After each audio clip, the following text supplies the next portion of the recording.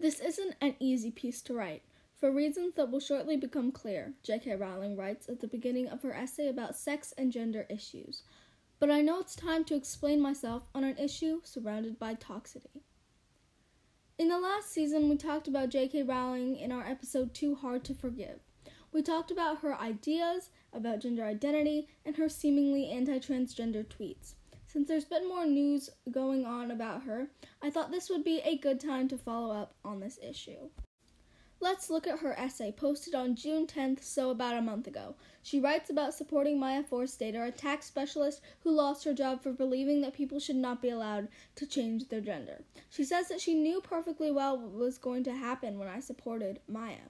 Then, however, she switches gears. What I didn't expect in the aftermath of my cancellation, Rowling writes, was the avalanche of emails and letters that came showering down upon me, the overwhelming majority of which were positive, grateful, and supportive. She continues to gush, saying they came from a cross-section of kind, empathetic, and intelligent people, some of them working in fields dealing with gender dysphoria and trans people. My issue with this is that she says that people are dealing with people who are trans. People who are trans do not need to be dealt with. They're human beings, and they've done nothing wrong for being transgender. After this, she starts targeting activists.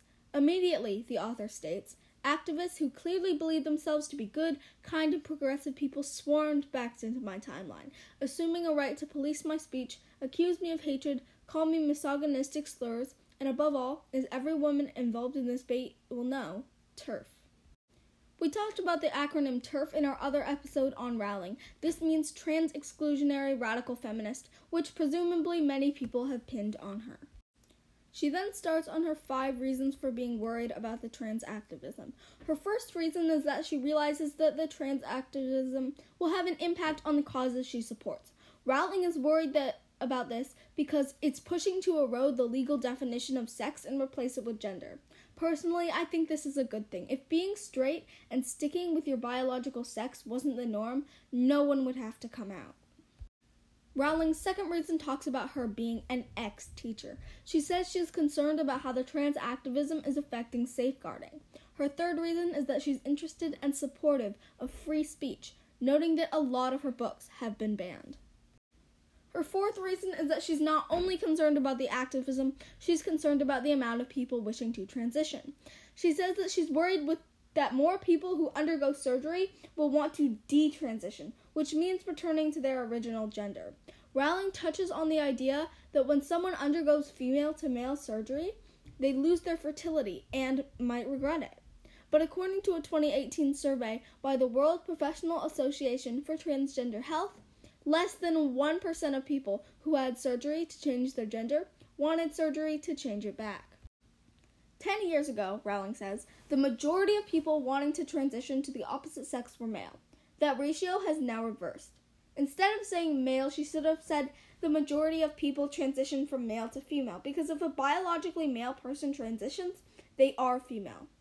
In her next few paragraphs, Rowling opens up about being a survivor of sexual assault and domestic violence, which I commend her for doing. About 80% of sexual assault cases are never spoken about or reported, so I appreciate that she was brave enough to speak about that.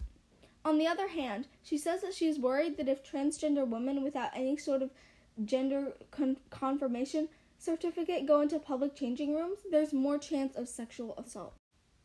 While it is conceivable that that could happen, I want to put my trust into people and believe that they are who they say they are. That's all for today, y'all. If you'd like to read her full article for yourself to dive more into what she's saying, please go to jkrowling.com and look under the answers bar. I hope you all have an amazing day, and I'll see you soon.